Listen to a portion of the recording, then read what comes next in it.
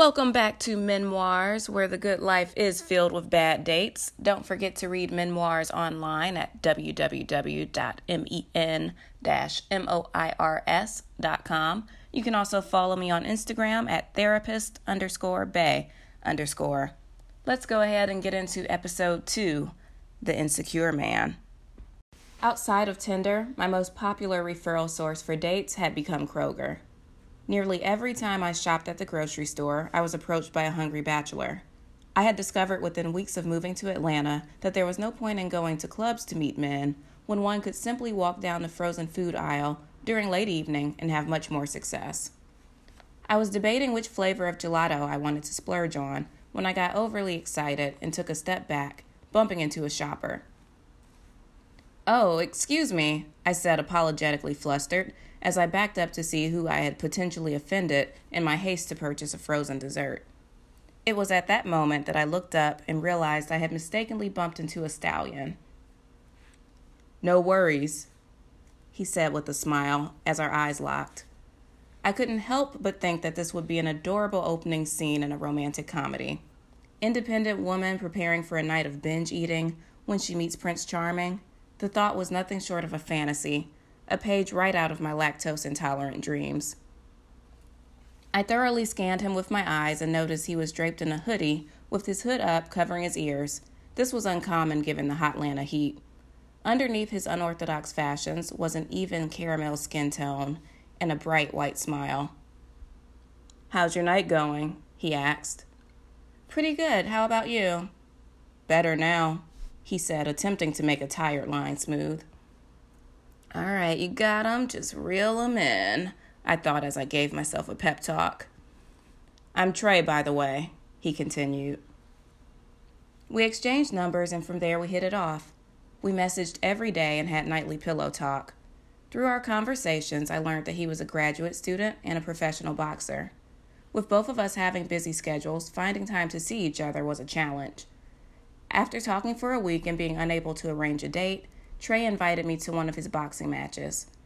I agreed to attend, but I found the idea of watching him fight while sitting with his family and friends to be a wifely activity and far outside of my scope of practice. Naturally, I called for backup in the form of my best friend, Neek. Neek was already planning to visit me in Atlanta, but somehow I managed to convince her to accompany me to Trey's boxing match, which was an hour outside of the city. I framed it as a fun road trip and agreed to bring snacks. After that, she was all in. The night of the fight, we arrived at a rundown building in Gainesville, Georgia. We quickly realized we were the only minorities in attendance as we walked through a crowd filled with cigarette smoke and elderly men clenching dip cups for chewing tobacco.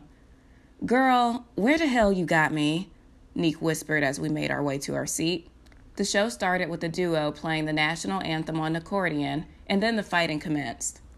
Trey walked out shadowboxing in a hooded silk robe, while Jay-Z, "Show Me What You Got," blasted.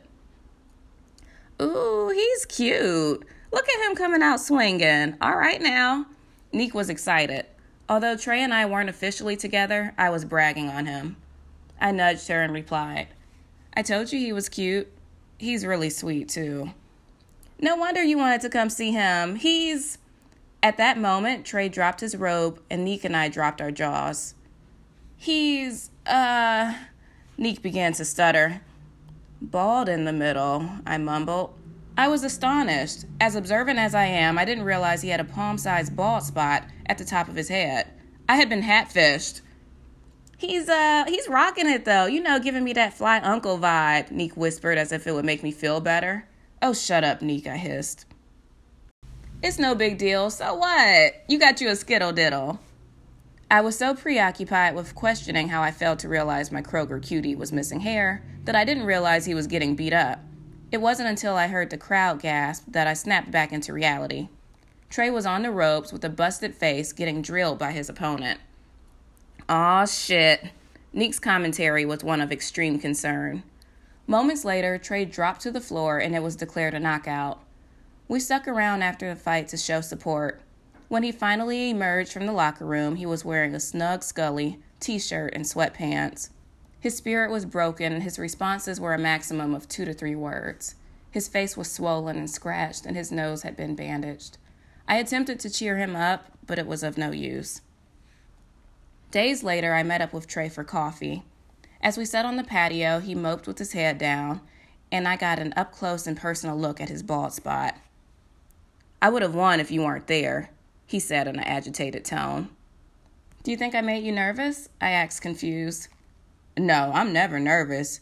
You and your friend don't even understand boxing. You shouldn't have came. That game was rigged. Bet y'all probably couldn't see that." I couldn't believe it.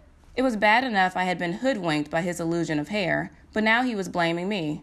I had no problem playing along with the game was rigged routine when there was legitimate suspicion. I had agreed with my ex for years that NBA 2K was cheating him out of victories, just to protect his ego. However, the boxing match had not been rigged, and I could not get on board with that concept. Trey had gotten beat up, fair and square. "Excuse me?" "You're excused. I mean, I forgive you and all, but I'm the next Mayweather. I can't make mistakes like this again." There was an awkward pause, and then he continued. "I need to practice fighting more. I can't date right now." "Well, there's no arguing with that," I responded, allowing my passive-aggressive nature to shine through. This was a new low. I was being dumped by a guy with 2 black eyes and a shattered nose. I wished Trey the best despite my agitation with his deceit. I learned a lesson from it all. If a man crops his head off in Instagram pictures, don't trust him. A lack of transparency results in distrust and deep issues of insecurity. Dalai Lama. And this concludes episode 2 of Memoirs. Be sure to share it with your friends.